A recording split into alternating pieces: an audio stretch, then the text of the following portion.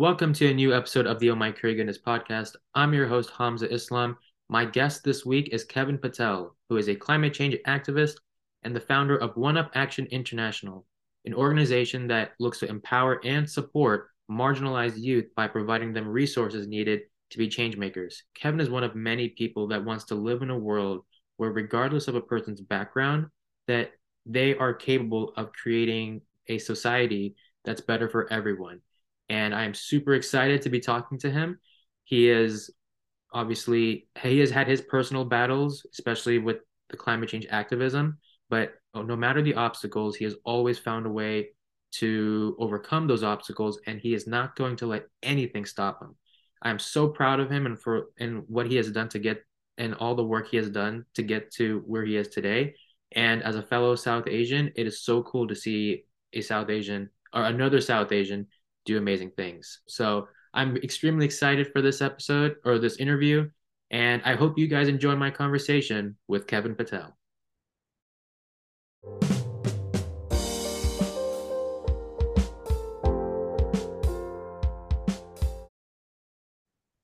Kevin Patel, welcome to the Oh My Curry Goodness podcast.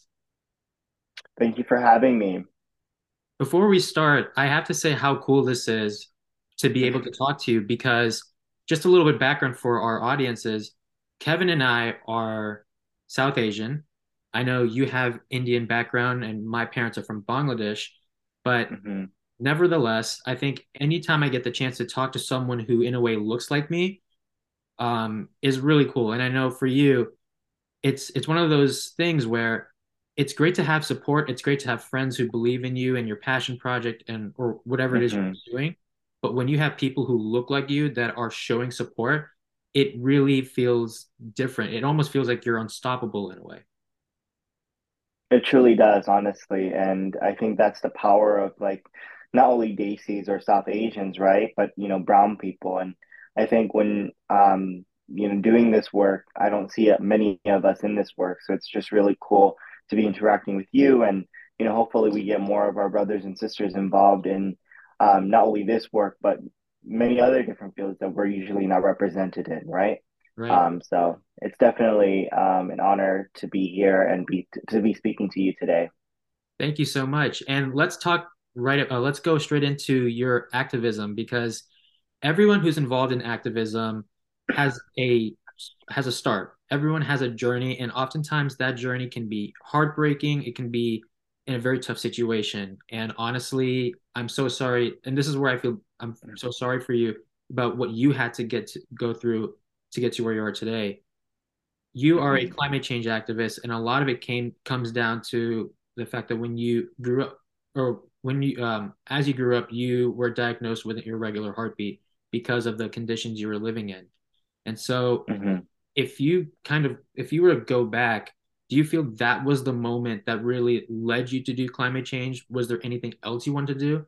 And secondly, given that, and correct me if I'm wrong, this is a permanent issue. Like this is something that will be affecting you for the rest of your life. So, what is it like living with that disease, given that this is now going to be part of your life going forward?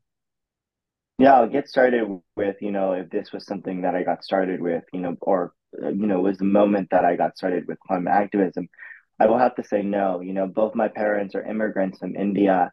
And I think, and their background is farmers, Um, And so my parents essentially are climate migrants coming from India, given that the farming there is just not a livable thing anymore. My father and my mother both taught me practices when I was a very young child on the ways in which like we can carry our cultural heritage, our cultural identity of who we are and what we are, and that being farmers, right? And so at a very young age I was instilled with that. I never grew up with a traditional you know teenager or a regular child's like kind of childhood, right? I never had a regular childhood. Many people would play video games whereas I was reading books and going ahead and thinking about like questions around like plants and animals and all these other things. And so my very early passions was quite awkward and quite weird, given that my parents had taught me a lot of these knowledges of like farming practices, and that kind of filled my head with a lot of ideas. Um, and I think that really kind of sparked my interest in the plant world. And when I was very, very young, I really wanted to become a botanist. And that was what I stuck with. Like, oh, I always told my parents, I was like, oh, I'm gonna become a botanist. I love plants, you know. And I think that was because my dad was teaching me how to grow our own food in our own backyard. And Mm. so like the very first issue that I got involved with is obviously food insecurity, food deserts, and food security in the essence of like for marginalized communities. Um, Given that my community of South LA or South Central Los Angeles is a food desert, and so you know, I think out of the bat, like you know, from my father's teachings and from my mother's teachings, taking that knowledge and really kind of tackling this issue of food deserts and food insecurity and you know the broader issue of like how we have inaccessibility to non-GMO, organic, vegan options, whereas you know wealthier communities had that access. They had access not only to that, but many more resources than my community or surrounding communities. And so I think that's the very first issue that kind of got led me into not only climate activism but environmentalism.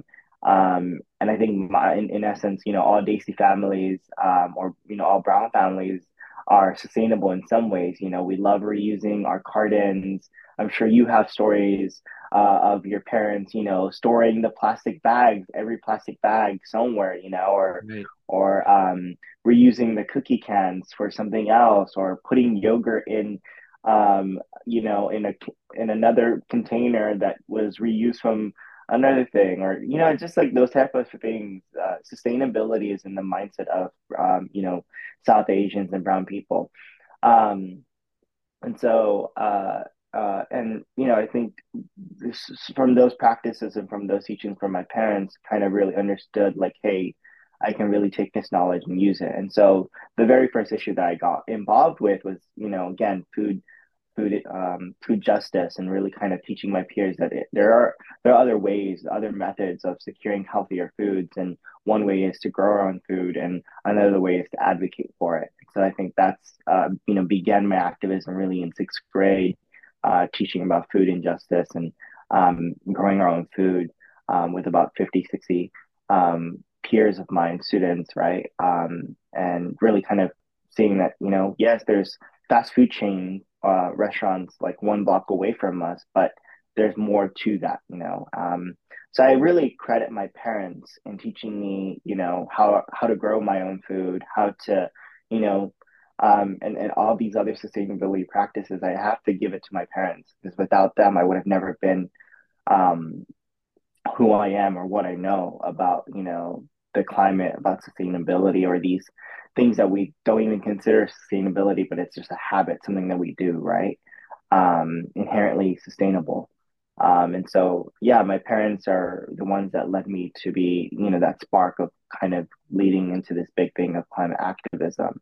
Unfortunately, you know, my journey started in sixth grade, but first semester was about food injustice and food insecurity in this one issue.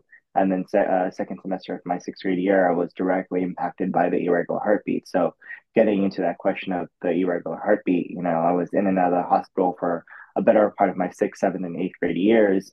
And until my doctor, my cardiologist said, no, we're just going to do a procedure. Um, to you know make sure that I don't come back in and out of the hospital, right?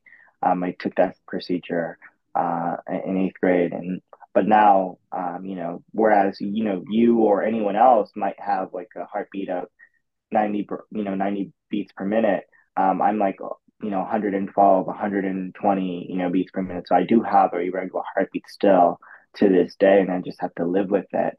Um, and it is something that you know, kind of brought a lot of the fears into me of like, why me? You know, I was a kid that was also playing sports, you know, did a lot of running and stuff like that. Cricket is a big game in India. For us South Asians, my dad was teaching me outdoors, so playing cricket and doing whatever we can, you know. And amateur cricket, not the professional. Trust me, because I ain't a professional. But those I was, going from that to just being in and out of the hospital was scary. It's something your life changes in a matter of minutes, and you have to adapt fast and really kind of ask your questions. Why is this happening? What is happening? And I kind of knew that, the community that I'm living in is not only being impacted, impacted by multiple issues or injustices, as I call them. It's like, um, we're not only a sacrifice zone, we are a marginalized and sacrifice zone. And in the essence that, these policies, governments, and corporations come into our communities and extract as much as resources and labor and whatnot, oil, everything from our community, but there's no investment in our community and surrounding communities, and that's what leaves us with these injustices or overlaying issues. And so at a very young age, when that happened, second semester, sixth grade year, when I was affected, I kind of like asked my question, like, why am I getting this? I go from being healthy one minute to kind of being in and out of the hospital the other minute, and so I kind of put two and two together of like air pollution and smog pollution is what caused it, and really kind of consulted with my doctors and like saying like they're seeing an increasing number of asthma and all these other diseases and whatnot coming in. Um, and so it just kind of accredited to the air and smog pollution that was happening here in, not only Los Angeles, but in my community, given that we live close to freeways, factories, and even oil drilling sites. And now, luckily, the oil drilling sites in South LA are all closed up thanks to the advocacy and activism that has been taking place for such a long time. But I think it's a true, kind of true calling and seeing how other communities surrounding like Wilmington and outward still are going through that. And it's a daily reality to wake up to. It's like, if you were to go outside and really look at the issues that are happening in your community, you can really kind of see that there are multiple issues. There's not just one issue. Even if those issues are not impacting you, they're impacting your community members. And so, ever since then, I've been advocating. Yeah, hopefully that answered your second question. I was mainly kind of touching upon my story of like how I really got involved with activism and where I'm at now. I appreciate what you said because I think it's a journey that you took. It's a one of inspire it's an inspiring journey because of the fact that you are trying to give a voice to marginalized communities, but with that unfortunate circumstance that you now have to live through permanently. And I want to touch before we talk more about your activism. I'm sure you meet a lot of people that are climate change deniers. They'll say, Kevin, climate change is fake. Climate change is not real. Climate change is not affecting me. Why should I care? And as someone who has been diagnosed with an irregular heartbeat and has been Mhm. outspoken on how different communities, marginalized communities, aren't usually are affected the most when it comes to climate change. How difficult is it to have a conversation with that person? Because this is personal to you, and it almost feels like you're offended by it, but to them, they think of it as like a different way. So how hard is it to have those conversations? For me, I think I'm asked this question quite a lot, and it's not a difficult one. I think it's just a human one. It's a human question of like, how can you relate to them and their issues? Hmm. It's something of like, why should they care about what I'm going through when they're going through some other issue or some other problem? And so I think I relate to them in an emotional way, in the sense of asking them questions of why they don't believe in climate change. Why do they not believe in the science, right? And then I also kind of empathize. If they have a family, I empathize with them, or in the sense of if they have kids or they have external family like aunts, uncles, brothers, sisters, and just kind of thinking about like, well, what about your brother? What about your sister? What about your children? What about your family, the next generation? Who's going to have to see a world without polar bears or see a world without the the Amazon rainforest or see a world, just kind of coming up with these questions of, what world would you want to leave behind for your kids? One that is completely destroyed, or one that is prosperous, works for everyone, that is there is some justice um, for those communities who have been harmed historically, but there's justice overall, right? Equity, equality, and I think that the world that we imagine, and I think that's some of the conversations that I usually have. And, there's an interesting conversation that I had with a gentleman who just outrightly did not believe in climate change. I sat with him and just kind of heard his concerns, heard his point of view first before I interjected with my point of view, and really kind of had this conversation that was really eye-opening to see like where he's coming from. And, some other times it's more of like it's not affecting them. A lot of the times, a lot of the climate deniers, they always are like, well, it's not affecting me, why should I care, right? I don't believe in this, it's not happening to me, I don't see it. And so I think it's just about sitting down with that person and making them realize that it's affecting people all around the world.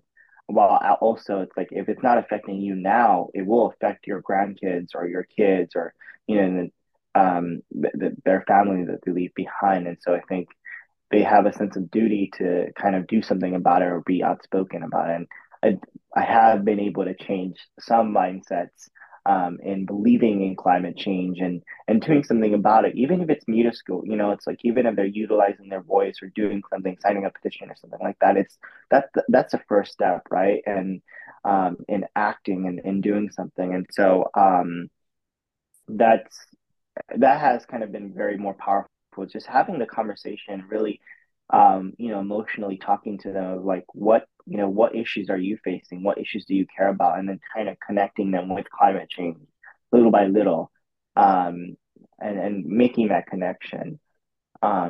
So I don't think it's a difficult one. I think it's just more of talking to them and seeing what issues they're facing. Now it's a whole different story when you're talking about those who are, believing in conspiracy theories and right wing, kind of media and mass media and whatnot.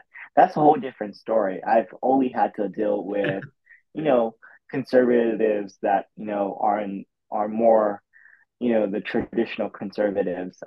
And there are a lot of people who are conservative that do believe in climate change. And I think um, just talking to them and saying like, hey, you have to be more bold in your own, in your community and the people you surround yourself with, to be outspoken on these issues. Even if it's not affecting you now, it will affect your kids or grandkids or your family members, right? Um, so yeah, thank God I haven't had to deal with the far, right, or extremes. But it has been one like I have had those conversations with deniers, and you'd be surprised how many of them you can actually, make them understand where you're coming from. Only if you're open to having those conversations. I want to bring the conversation back to identity because Yeah. you have been very outspoken about how when you first started being involved in climate change activism, that you didn't see a lot of people who looked like you. And I was thinking Hmm. about that for a very long time. I thought, well, climate change activism is a lot like a South Asian wedding in the fact that there are a billion people. And I was confused by that. I was like, what does Kevin mean by that?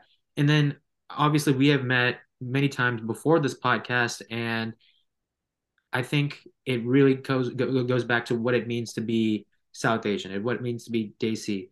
And I want to kind of bring that question back. So for you, what does it mean to be South Asian? What does it mean to be Desi? How much does your identity play a part in your activism and in your life going forward? Yeah, I think it plays a huge part, right? I'm a son of an immigrant. I'm a one who's been affected by climate change, and also the color of my skin. It's much darker than most traditional activists in this who are amplified, and so it's both a privilege, also. a burden in the sense that um, I understand that there are not that many of us there, and I call it a burden is that I think there needs to be more people who look like us, not just brown people or Desi people, right? I mean everyone, Black, Indigenous, people of color, who have darker skin, to be involved in this issue because traditional media and I'll get back to my identity, but I just want to talk about this a little bit tangentially, in the sense that traditional media usually doesn't, amplify or platform those who have darker skin, and so it's kind of been a burden on me, being um trying to bring in more voices, not just from the South Asian community, but from all communities who are being affected by the climate crisis to highlight their voices, highlight their stories, highlight their experiences, and highlight their communities at the end of the day, right? Because it's not just them that's being affected by climate change, it's their communities and the places that they grew up, the places that they love. And I know that's the same thing for me. It's like I was not the only one that was affected. It was my community, the people that I love, the people that I looked up to, and I wanted to do something for them. But going to my, really going back to my identity as a South Asian, I think um, it's something that, for the future, I think, and even now, it's something that I'm proud of. I'm proud to be South Asian. I'm proud to, represent the South Asian American community, and Indian community, the Desi community in general, and really be an advocate for them to, kind of utilize their voices as well in every spaces that we're in, when we're really huge in the tech industry, we're really huge in the motel and hospitality industry. And so I think just kind of, talking to our community members, we're really able to kind of cause a domino effect of like them wanting to actually speak out and be outspoken on these issues, right? And I think I also carried my identity again, without me being South Asian, I would have never been in this space of like of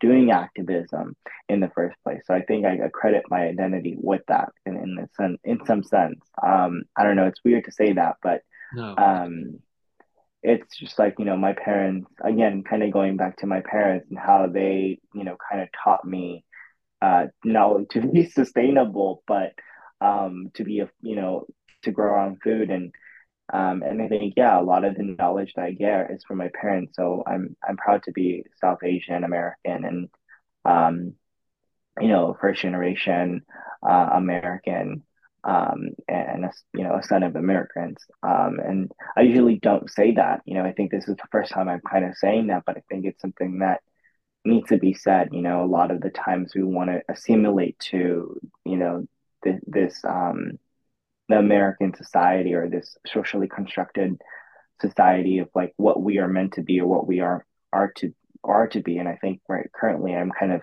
awakening to the fact that, um, I need to kind of make that connection again with my community and that community being, my Desi and my South Asian community. And so I'm still making those connections, and hopefully in the future, I have much more of a tie to not only my cultural identity, but my cultural heritage in general. I honestly applaud you for being able to say how proud you are of being South Asian because oftentimes, like you said, it's very easy to just kind of give up who you are as a person.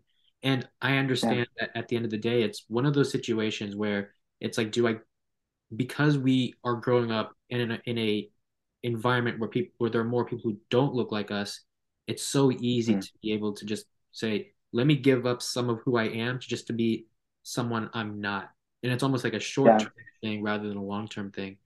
And that's why I think being able to talk to people who are South Asian, it's weird because we can be the worst enemy or our own worst enemies, but we can also be our best allies. And There you go. I I and also say, no, go sorry, go ahead. ahead.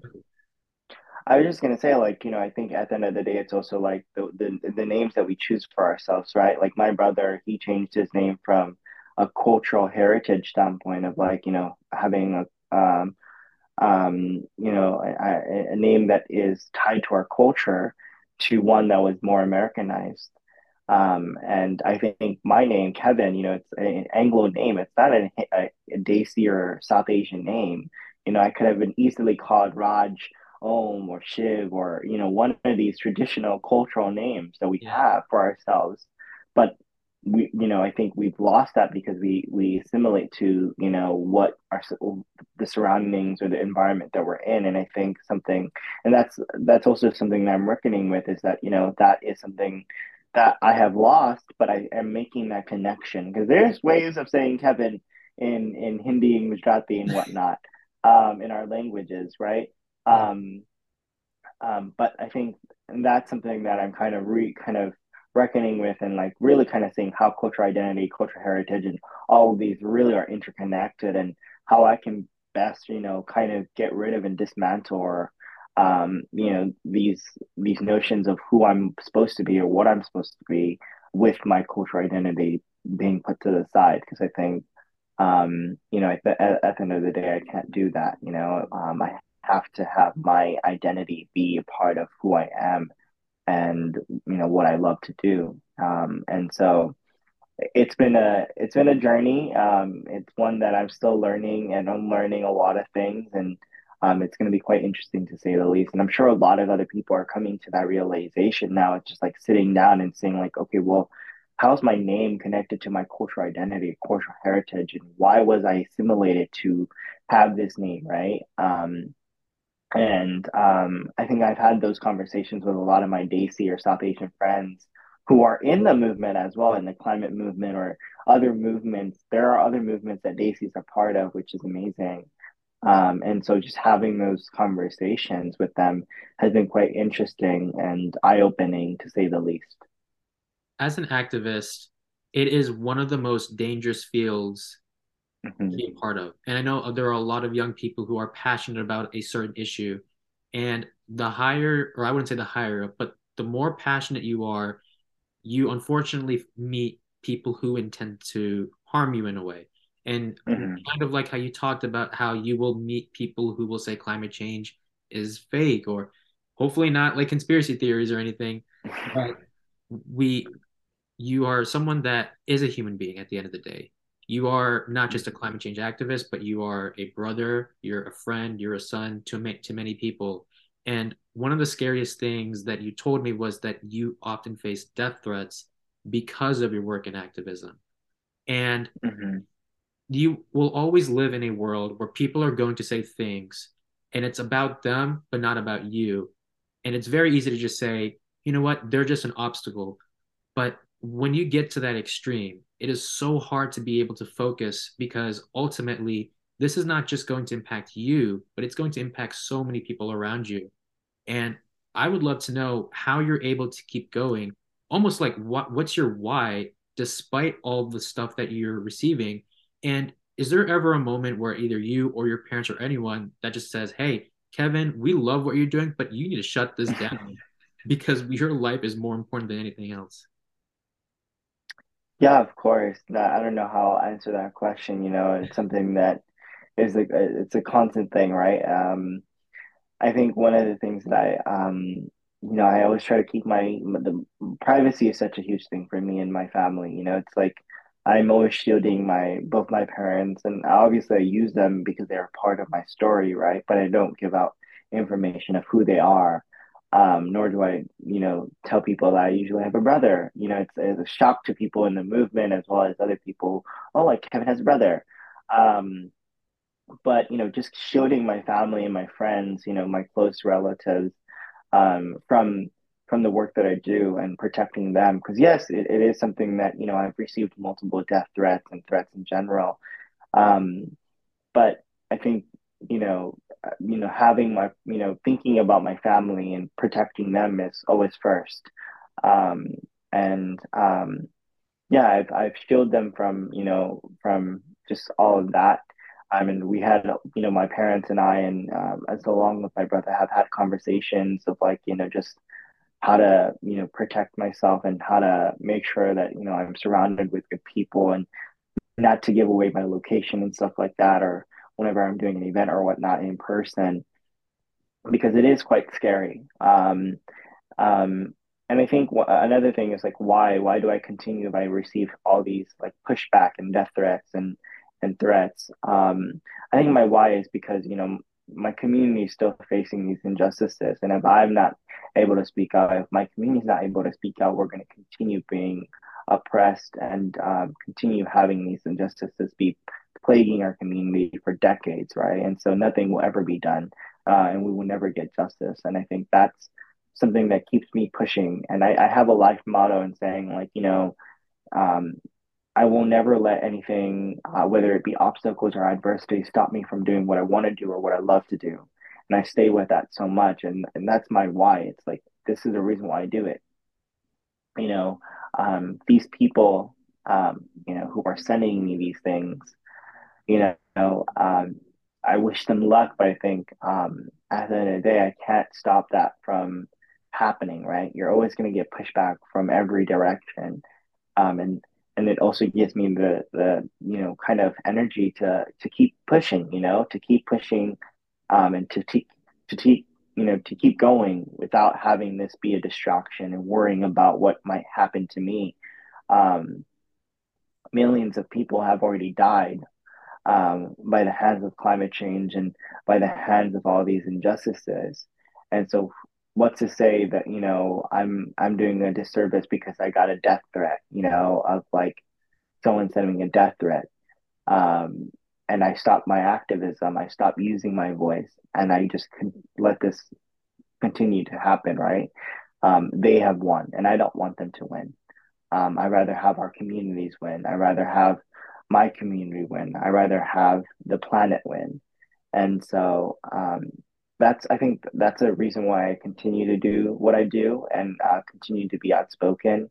Um, yeah, I just don't let this noise. I think of it as noise. Yes, it's pushback, but I think of it as just noise and um, blocking that off and just really protecting my energy and who I am um, and just continuing. So yeah, it may be scary, but there are, I'm with a community that is protecting me, and I'm protecting them in the best way that I can. And just I keep going. Wow. Well, hey, I tell you what, I applaud you for the work you're doing. Honestly, you are an inspiration to me.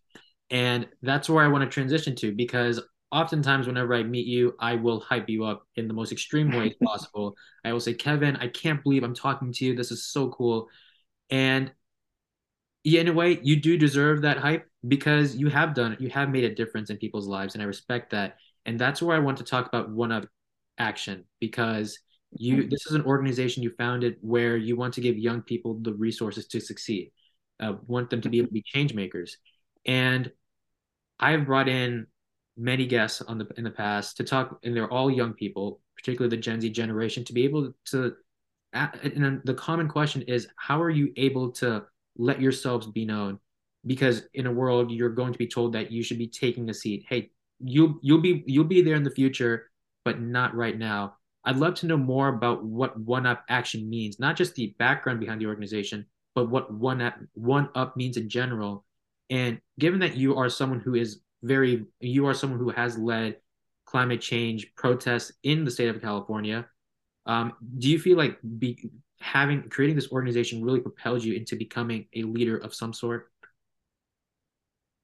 Yeah, of course. Wow, that there are many questions and many directions this question could go into. I will start with, I think why I believe in young people, right? And that notion of like, well, we will have our time in the future, right? And in that sense, I call that bullshit. Because our generation is coming up with the solutions. They're innovators. There are creatives. They are just amazing, amazing, talented, you know, young people who are doing what is needing to be done now to really make the difference in our communities and the world for both the people and the planet, right? And so when I hear this, like, oh well, we'll have our time. Well, young people don't deserve a voice right now in government. No, that's completely, BS. We from that kind of that mentality leads into, me wanting to say, well, young people are not just the leaders of today, they're the leaders of tomorrow and, tomorrow and today, and so, and I've been, saying that so much in front of in front of the young leaders and as well as in front of politicians. And a lot of the times, politicians love using that same notion. It's like, yes, young leaders are of today, the leaders of today and of tomorrow. And how are we integrating young people into these conversations, into the decision making tables? And some of the times it just doesn't happen. And so it's up to us as young people to make sure that it does happen and continue using our voices. In one instant, I'm just going to do a tangent here. It's like I saw many young people at the height of 2019 when the first climate strikes happened here in California, especially in Los Angeles, how many young people were coming from 2 or 3 hours from different cities to Los Angeles to strike on behalf of climate and behalf of their communities. And I had a lot of conversations with many of them. And I was just very saddened because I knew that they didn't have a voice within their own community. And I asked them, why aren't you able to strike in your own community? And a lot of the answers was just they just don't have the opportunity to, or they don't have that, there's not that much of a momentum there. They don't have a voice there. And they have to travel so far to have their voices heard. And that led me to like, how can we have every voice heard? And LA County is, here in the United States, it's the most powerful local, government in our nation. Whatever LA County does, a lot of other counties, a lot of other cities follow suit. LA County is not just one city, it's not just LA City, it's 88 cities. Um, and so with that, I worked with my good friend Delaney Michelson. Her and I got to pass the first ever Youth Climate Commission, becoming the first ever in the nation, first ever in the world, never done before, to give young people a power to utilize their voices, not only on policy, but for their communities to make a difference, right? And also look at creating new policies and new motions on behalf of climate sustainability, um, and, and justice. And that, I just became a commissioner for the Youth Climate Commission just recently. And so, and that's giving a voice to young people. But going to One Up Action and why One Up Action exists is that the same year in 2019, from all that happened, all those conversations of doing the strikes, rallies, and marches, I saw a tendency of like, yes, one, it's all done and said, right? When the strikes and rallies and marches are all done, what are we doing? We're just going back to our communities. Are we actually taking action within our communities? Are we making the difference within our own communities and making sure that our communities get justice? And I wanted to fix that. It's like when we're done with the striking, when we're done with the rallying, when we're utilizing our voices, when we're, doing the activism and advocacy on the streets, when we're done with that, when we go back to our communities, we should also step up our action or one up our action. And I think that's where the name comes from, is that we have to one up our action within our communities. And so that's kind of where One Up Action started. It's like, let's, start a coalition, start an international movement of young people, really kind of when they're done with their climate strikes, when they're done with their advocacy on the streets or utilizing their voices to go back into their own communities and take action, and really move the needle on climate and climate solutions. And we've kind of transitioned from that to being very, concise or consolidated instead of just focusing on all the activists, right? We consolidated to a solutionist. And so now we're launching 3 new programs that are very consolidated to focusing on the solutionists that are, kind of implementing and accelerating climate solutions on a not only in their own communities but in neighboring communities, and using those as case studies for local governments and governments in general to say, well, if we can do it here, then you can do it on a much higher level, right? And so just pushing that narrative of like we need to start implementing climate solutions. So we've gone from focusing on all climate activists in 30 different countries, with over 5,000, 4,000 young people, a part of our networks, to really kind of consolidating and really focusing on those solutionists who are really making that, difference to push push us where we need to be at. And so that's, the journey of One Up Action of like why it came to not only be a platform for those who never had a platform before, and also make sure that we're focusing on marginalized and BIPOC people, so Black, Indigenous people of color, because that was also something that really kind of was lacking, and it still is, but it's getting better, right? Where a lot more of our voices are included.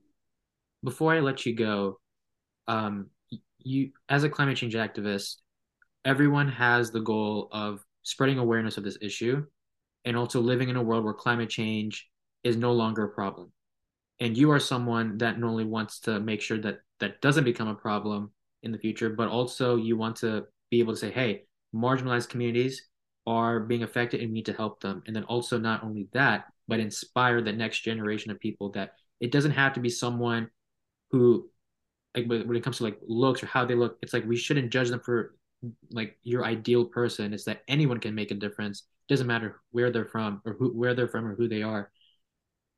For you, in an ideal world, what does that look like for you? Like, do you think we'll, whether it's maybe in your lifetime or after, what kind of world do you hope to envision? Whether it's about climate change activism or just activism in general, what kind of world do you hope that we could live in someday? And do you think it will be possible in your lifetime, or do you think after your lifetime? I'm a very optimistic person. I believe in young people too much. Mhm. And I say too much is because they're already doing the work. They're already doing everything that needs to be done. There's millions of us that are utilizing our voices and speaking out against injustices happening on multiple levels, on multiple issues. And so I'm very optimistic in that fact that we will get the world that we want. Um, and what that ideal world will look like for me is that we no longer have to be activists. I do believe that it will happen in my lifetime, not the next, right? And so I think, I believe in the power of young people. I believe in the power of Generation Z. I believe in the power of just young people in general who are working on multiple fronts to really kind of get us justice, get us, move the needle to an equitable and really just world. And I don't know. I find always like, what does the world look like?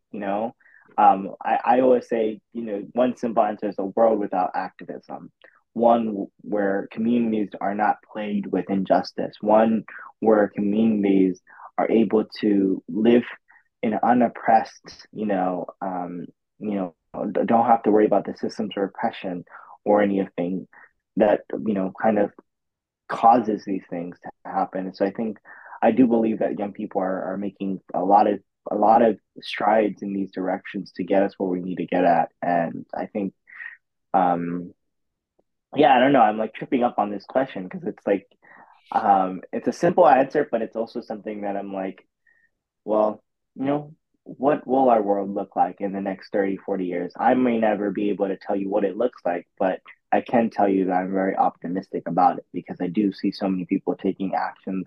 I see these amazing young people who are creating the solutions for the future and for that are being implemented now. And I think that's what makes me very optimistic about the future is that I can see it. I can see what it can look like only if we continue to utilizing our voices. Sorry, only if we continue to utilize our voices and continue making um, continue making these connections of the issues that are going on in our communities, and making sure that we're actually implementing the solutions to solve them. And so, yeah, for anyone that is getting involved with activism or wants to be an activist, you just have to utilize your voice. And that's the biggest thing that I always say is that if you want to imagine a world free of injustices, use your voice. See what injustice or what issues going on in your community and use your voice, call your congressman or congresswoman or congressperson, write a letter to your local city council. There are many action steps that you can take to make a difference. It's not that hard, to make a difference, to make a change. And I think, you kind of forgot to ask, what does it mean to be an activist or what does it mean to be an advocate? And I always say everyone can be an activist, an advocate. you just have to use your voice. I always use those words interchangeably because I think um, it's not that hard. It's like everyone wants to. This world is, I've been an activist for 11 years now, and I have a lot of faith that with everyone utilizing their voices and doing as many actions as they can, we can truly make the change that we want to see. And I have seen a lot of change happen, and so that's also why I'm really optimistic about the next 5, 10, 20, 30 years, and even in the future. So You yeah. you are one of the most inspiring people I've met, and I have to tell you, when you meet people who look like you, as being South Asian, when you're seeing young South Asian people in the front lines in something, it is really special to see. And honestly, thank you so much for joining the podcast. Thank you for being a champion for young people. I know oftentimes people you might not get that back because we talked about the death threats and everything, but the fact that you are still saying like, hey, look, yes, there are bad apples, but at the end of the day, majority of the people want to make the world a better place. Thank you for being a part of that, and I'm really excited to see what's in store for the future. And I know you are South Asian, so I have to say this. I hope we do meet in person at a curry restaurant. It can be any curry restaurant, but yeah, I really hope we can one day just eat curry together and talk about life. Let's do it. I can't wait. And thank you so much for having me as a guest on this podcast. I can't wait for it to come out. And yeah.